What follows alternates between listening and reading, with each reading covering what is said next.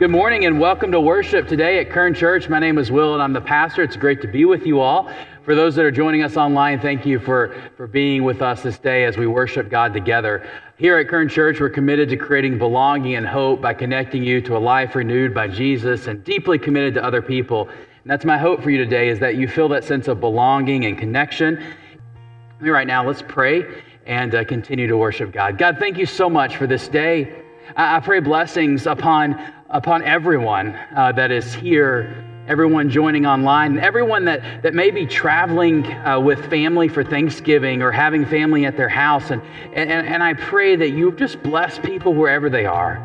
That you help people have an encounter with you, if not this morning, sometime this day, so that they can know your presence. They can feel your grace. Through Jesus Christ our Lord. Amen. Have you ever in your life prayed about something? You've really been praying about something, hoping for something, maybe something's going on in your life. You prayed about something and then the prayer was answered and then you started to wonder, oh, maybe it would have happened anyways.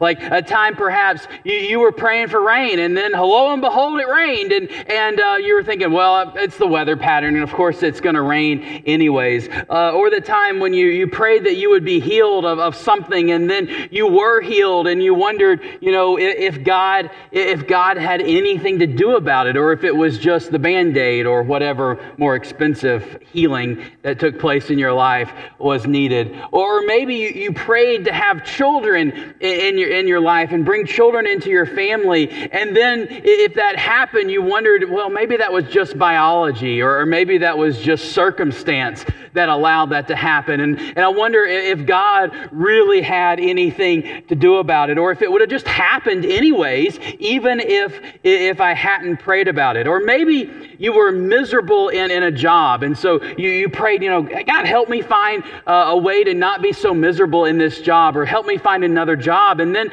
lo and behold, something happens and a new opportunity opens up, whether it's going back to school or whether it's a new career opportunity. And then as that opportunity opens up, and then you began to assume, well, maybe I'm just really good. And I was really much better than my old employer thought I was. And so of course I've got this new opportunity because I'm amazing. And you really begin to think, well, maybe God didn't have so much to do about it, but it was really just my hard work. Or there's so many times when perhaps something is happening in your life and you've prayed about it. And then if it happened, you just begin to think, well, maybe it would have happened anyways. One of my favorite stories that's kind of about this is a story that is told about the late Peter Marshall, and Peter Marshall was in the 40s, the 1940s. He was the chaplain to the United States Senate, and he's kind of a famous person in the United States religious circles, I guess.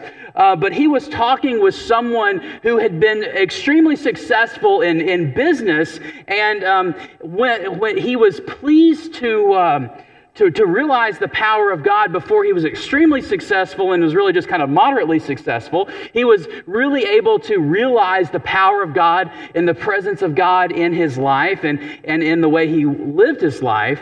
But then he became extremely overly successful in business, and he had a hard time with this. He had a hard time realizing that this success might also be a part of God. And the story goes is that the man came to Marshall and said, I have a problem.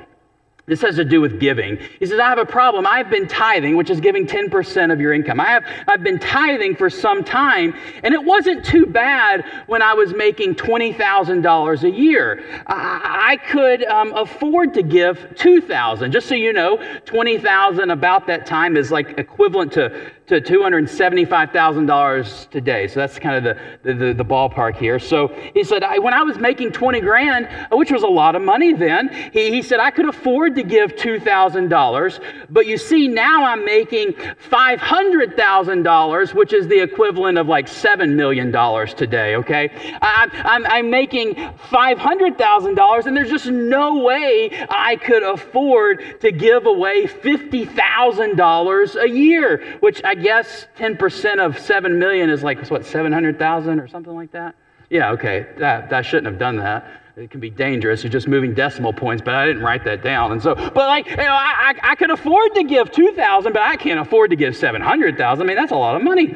And it's not all that important realizing what the finances there is. But then Peter Marshall was reflecting on this man's dilemma and realizing that he really did have a problem of realizing God's presence and power in his life. And he simply said, yes, sir, I see that you do have a problem here, and I think that we ought to pray. Is that okay? And of course, the man, Peter Marshall's respected. He's the Senate chaplain, and the man said, of course, yes, please pray with me. And Peter Marshall prayed with boldness and authority. The story is told, and he says, dear Lord, this man has a problem, and I pray that you will help him.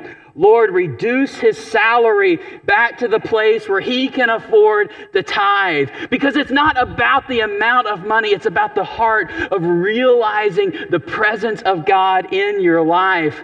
What this story highlights is it's not about the amount, but it's that abundance and breakthroughs and miracles will sometimes, perhaps oftentimes, produce greed and produce a feeling of self-sufficiency that you did this and it's all about you. And it's so important to be on guard against this. For the past several weeks, we have been exploring our message series, Harvesting a Breakthrough in Your Life. And each week we've looked at a different practice of promoting breakthrough, different practices of helping you partner with God in finding miracles and breakthroughs in your life and in your church and in your community. And these practices we've looked at are prayer, are serving others, and are of generosity. And here's the thing about partnering with God and promoting breakthroughs and promoting miracles is that God actually makes them happen. God actually makes miracles happen. Jesus taught his followers to pray for miracles and then expect God to make them happen. And so it's not a surprise it shouldn't be a surprise really, that God does in fact make miracles happen. And I've heard stories over the past few weeks from many of you about how God has provided miracles and breakthroughs in your life, maybe presently or in years past in powerful ways. But here's the thing, if you're not careful, it can be easy to forget that the miracles actually come from God. It can be easy to forget that the breakthroughs and power in your life actually come from God and not just your own self-will. It's easy to get greedy and to believe that your own self-sufficiency is the cause of whatever goodness has happened in your life. Maybe you think it's the way that you work hard or your circumstance or chance or whatever the case may be is the cause of miracles in your life.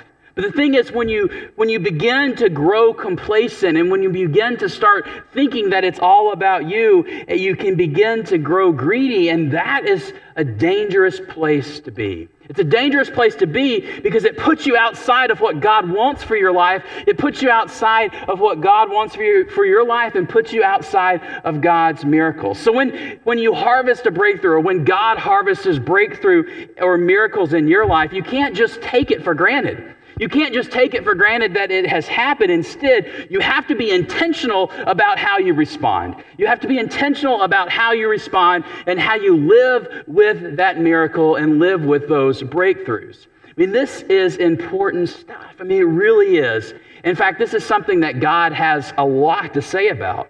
You see, many years ago, like a long time ago, before the birth of Jesus, we're about to talk about the birth of Jesus at Christmas, but before the birth of Jesus, like hundreds of years before Jesus was born, God had a special relationship with some people who were living in Egypt. And these people weren't just living in Egypt, they were slaves in Egypt. And you likely know these people by the name of the Israelites or the Hebrew people. And so the Hebrew people, the Israelites, were enslaved in Egypt. And they were really in a really difficult place. And they cried up to God, and God heard their cries. And we learn through reading the Bible that God then delivered these people. They brought them out of slavery in Egypt and led them to a new place. And God raised up this guy named Moses. Maybe you've heard of Moses before. And God bestowed upon Moses certain gifts and abilities and said, I want you to do is I want you to lead these people who are hurting, these people who need a miracle. I want you to lead them out of this place, out of slavery, lead them on a journey to a new land, and this new land is going to be filled with promise, and it's going to be filled with prosperity, it's going to be filled with miracles, and it's going to be filled with breakthrough. And God intended that they would live faithful lives in this new land that God was giving them. But God also knew that they were forgetful. And they weren't forgetful because they were Israelites. They were forgetful because they were human beings. And God knew that they were going to get comfortable at some point and that they might get greedy, thinking that they are self-sufficient for all that they need and then forget about God. So if you have a Bible and want to follow along, we'll be looking at the book of Deuteronomy, which again, this is in the Old Testament of the Bible. It's like the fifth book of the Bible. And be looking at about chapter 8 in this Bible. And here the people, these Hebrew people, they're still on their journey to get to this new promised land. But before they get there, Moses, the guy who God asked to kind of lead these people, is writing to them or is warning them that they need to be careful. He's warning them about the lie of self-sufficiency. So here's what he said in Deuteronomy chapter 8, beginning in verse 7. He says, "Because the Lord your God is bringing you to a wonderful land, so God is bringing you to this new place. This blessing and miracle is happening because of God. Because God is bringing you to this new place, a land that has springs and wells that gush up in the valleys and the hills, a land of wheat and barley and vines and fig trees and pomegranates, a land of olive oil and honey, a land where you will eat without any shortage, and you won't lack a thing there, a land where stone is as hard as iron, and where you will mine copper from the hills. You will eat, and you will be satisfied, and you will bless the Lord your God in the wonderful land that he is giving you." So Moses tells the people, God is harvesting a breakthrough in your lives. And things are a little difficult now. They were on a big journey, a big journey. Things were a little difficult now, but your future is going to be grand. Your future is great. Your future is actually better than you could even imagine. And there is going to be enough for you. And you are not going to lack for anything. So everything is going to be taken care of. And most importantly, this is all God's doing. God blessing you in a powerful way. But Moses knows that it can be easy to forget that God is the source of blessing. And Moses knows that it can be easy for people to begin to think that they are the source of their own blessing, that they and that you are really self-sufficient in all that you have. So he gives them a warning in verse 11. "But watch yourself," he says, "but watch yourself. Don't forget the Lord your God by not keeping his commands or his case laws or his regulations that I'm commanding you right now. When you eat, get full, build nice houses and settle down. And when your herds and your flocks are growing large, your silver and gold are multiplying, and everything you have is thriving, don't become arrogant, forgetting the Lord your God." Moses says, when you are fat and happy, don't get arrogant. When you're fat and happy, don't think you are the one that was the source of this being satiated. Don't think you are the one that's the source of your abundance. Don't start thinking you are self-sufficient here and forget about God. And then he goes on to remind them that everything that God has done for them. He reminds them by saying in verse he reminds them by saying on down, and don't become arrogant, forgetting the Lord your God, the one who rescued you from Egypt, from the house of slavery, the one who led you through this vast and terrifying desert of poisonous snakes and scorpions, of cracked ground with no water, the one who made water flow out of the hard rock. I mean, these are miracles that if you read the Old Testament, that God performs for the people. They're miracles that God performs for them and says, don't forget that I have done this for you. This is the one who fed you from manna in the wilderness, which your ancestors had never experienced, in order to humble and test you, but in order to do good to you in the end. So don't think to yourself, my own strength and abilities have produced all this prosperity for me. Remember the Lord your God. He's the one who gives you the strength to be prosperous in order to establish the covenant he made with your ancestors. And that's how things stand right now. So don't think to yourself that you built this. Whatever success you have, you didn't build it. Moses knows, and this is going to be hard because Moses knows people like to be self-sufficient. And I have to say that if this was hard for ancient Israelites, man, I mean, it's really hard for 21st century Americans. I mean, it's really hard for Americans because in America, we glorify self-sufficiency. We glorify doing it on your own. We have this idea that there is value on doing things yourself, on not relying on others, of being self-sufficient in everything. I mean, while this may make people feel patriotic, and I might get in trouble for saying this, but God says that self-sufficiency is a lie. That self-sufficiency is a lie because elsewhere in the Bible, and this was actually written by an early Christian pastor, a guy by the name of Paul in the New Testament, it clearly states that self-sufficiency is a lie. Paul writes to some Christians saying that all things are from him, all things are from God, all things are through God, and all things are for God. So may the glory be to God forever. When Moses was warning the Israelites, the Hebrew people, that God was freeing from slavery and leading to a blessed and promised place, when Moses was warning them, he didn't have these words of Paul, but he knew the dangers of feeling self-sufficient. Well, you might be thinking, well, what is the danger? What is the danger of feeling self-sufficient? Because I like to do things on my own. I mean, I like to do things on my own. I like to be able to handle things and take care of things. But there is a danger here, and the danger is what comes next. What comes next in Moses' warning. And here's the thing in Moses' warning. It may be difficult to hear, but Moses is about to tell us that God's blessing is not unconditional. That God's miracles and breakthroughs are not unconditional. If you begin to believe the lie of self-sufficiency, you begin to grow complacency, and complacency lands you into trouble because you're going to need miracles again. You're going to need help in your life again pretty soon. And you see, for the Israelites and for the Jewish people in the Bible, God is giving them this new land to call home, but the gift is not unconditional. The gift is not unconditional. It is not that they are going to get this land that God is sending them to and it's theirs forever because they think it's theirs forever. That's not what happens. Instead, Moses says in verses 19 and 20, but if you do that, if you do in fact forget the Lord your God and follow other gods. So if you get fat and happy and forget that God is involved in this whole scenario, if you forget to follow God, serving and bowing down to other gods instead, I swear to you right now, that you will be completely destroyed. Just like the nations that the Lord is destroying before you, that's exactly how you will be destroyed. All because you didn't obey the Lord your God's voice. So some have this mistaken belief that God gave this certain piece of land to the ancient Israelites unconditionally and forever. Like, because God wanted to give it to certain people, that it's theirs forever.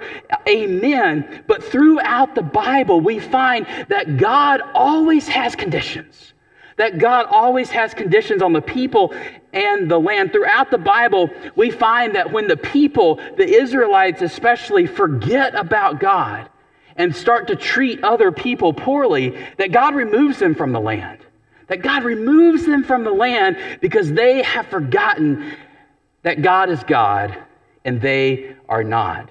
Not remembering the blessings of God has dangerous consequences. The reality is that God's blessing has conditions. And as somebody who thinks about God as this loving and all wonderful being, this is hard to hear. This is hard to say that sometimes God's blessing does have conditions. And it's when you start to believe the lie of self-sufficiency, especially when you grow fat and happy, that you start blocking God's breakthroughs and God's miracles in your lives, in your church, at your workplace, and in your community.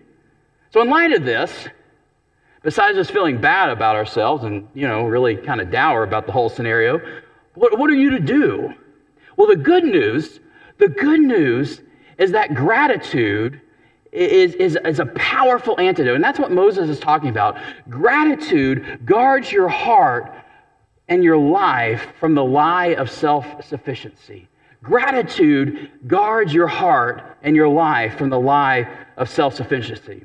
When Moses was warning the Israelites about the temptation and the lie of self-sufficiency, he warned them to remember that their blessings and their breakthroughs, that they come from God. So when you experience breakthroughs and blessings in your life, be grateful, because gratitude guards your heart from the lie of self-sufficiency. I mean, our nation just celebrated Thanksgiving. And I hope that you all had a blessed Thanksgiving, maybe around tables with friends, with family, whatever the scenario. Maybe some of you traveled to go be with family. For me, it's always a great reminder of the importance of gratefulness, of giving thanks back to the one to whom thanks is owed.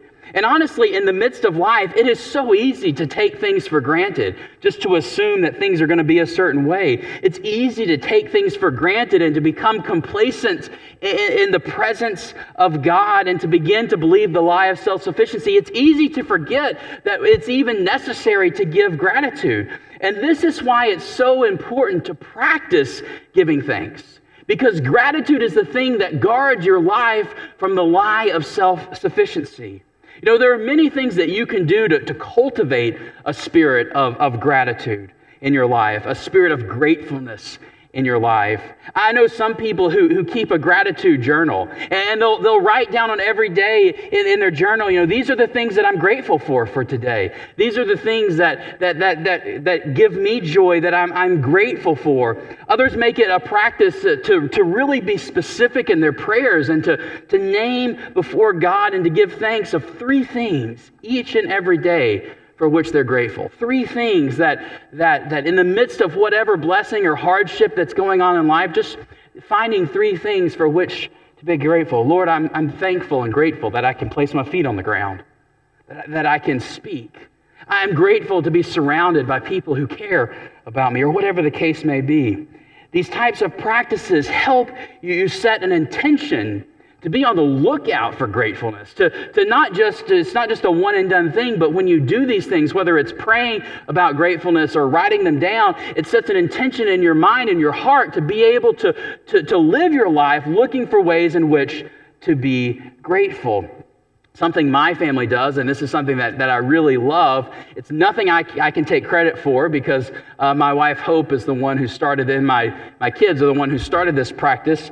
But we have this, I think it's like a gratefulness tree in the middle of our dining room table, and it looks different at different times. But the goal here is that you're supposed to take a leaf and write on a pencil what you're grateful for, and then place it on the tree. And we don't really read them. We don't make a big deal about it. But sometimes when I'm in a bad mood, I get pressured to make one of these leaves, and I really appreciate that. I don't, but I do now. To write one of these moments of gratitude and to write them down and place them on the tree. And then when the tree gets full, we pull them off and start to read them, and we're reminded of the ways that God has blessed, and reminded of the ways that we are thankful, as a way of recalling the gratefulness in our hearts. And this has been such a blessing, because gratitude guards your life from the lie of self-sufficiency. So if you already have a practice in your life for gratitude, I give thanks for that. But if you don't, my encouragement for you and for your family is to create a new gratitude practice this week. To create a new practice this week if you don't have one. Maybe it's journaling.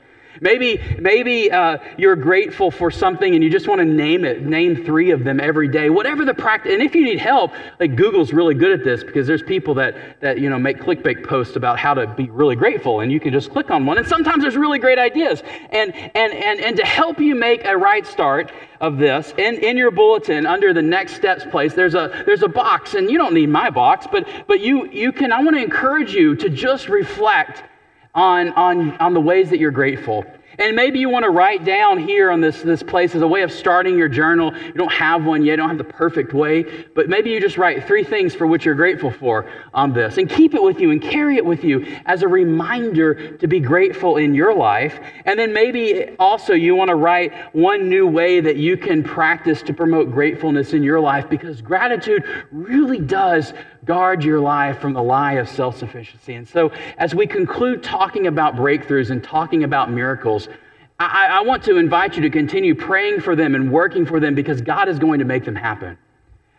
But also you have to remember that when God does make them happen, to be grateful, to respond with the spirit of gratefulness, to respond with the spirit of gratitude, so that you don't fall into the lies of self-sufficiency and complacency in your life again, that you can continue to be a part of God's goodness, of God's greatness, by being grateful. Let me pray for you. God, thank you for this day. I thank you for the many blessings and miracles that I know many here have shared and participate in. So I pray that as we move into a season that's getting ready for Christmas, that you will open each heart of ways to experience gratitude. And if somebody has a practice in their life that promotes gratefulness and gratitude, Lord, I pray that you will enliven that in them as they are able to continue to give thanks. But if somebody is struggling with how to be grateful, I pray, oh God, that you would help them. And perhaps help them encounter somebody that can talk with them and pray with them and help them practice gratitude, because gratitude is something that can just take over and really form inside of each one a spirit of hopefulness and a spirit that guards against the things that are difficult. Help us to be grateful. It's in your name that we pray. Amen. Amen. I pray that God forms in you, the God who forms in you a spirit of gratefulness and gratitude this day, that it spills out into all of your life and you live with expectation of what God can do in and through you. I want to remind you about our 32-hour prayer vigil for December 15th and 16th as we have some discussions and discerning of the next steps that God's inviting us to take as a church. And I ask that you consider marking this down and to signing up to pray, to take one of our prayer slots to pray during this 32 hours of intentional prayer. May the Lord bless you this day in a powerful way. Go with his blessing and peace. Amen.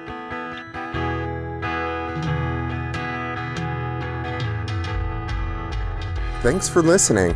If you want to reach out to Kern Memorial United Methodist Church or see entire services, you can visit our YouTube channel, Kern Memorial United Methodist Church, and remember to like and subscribe for updates.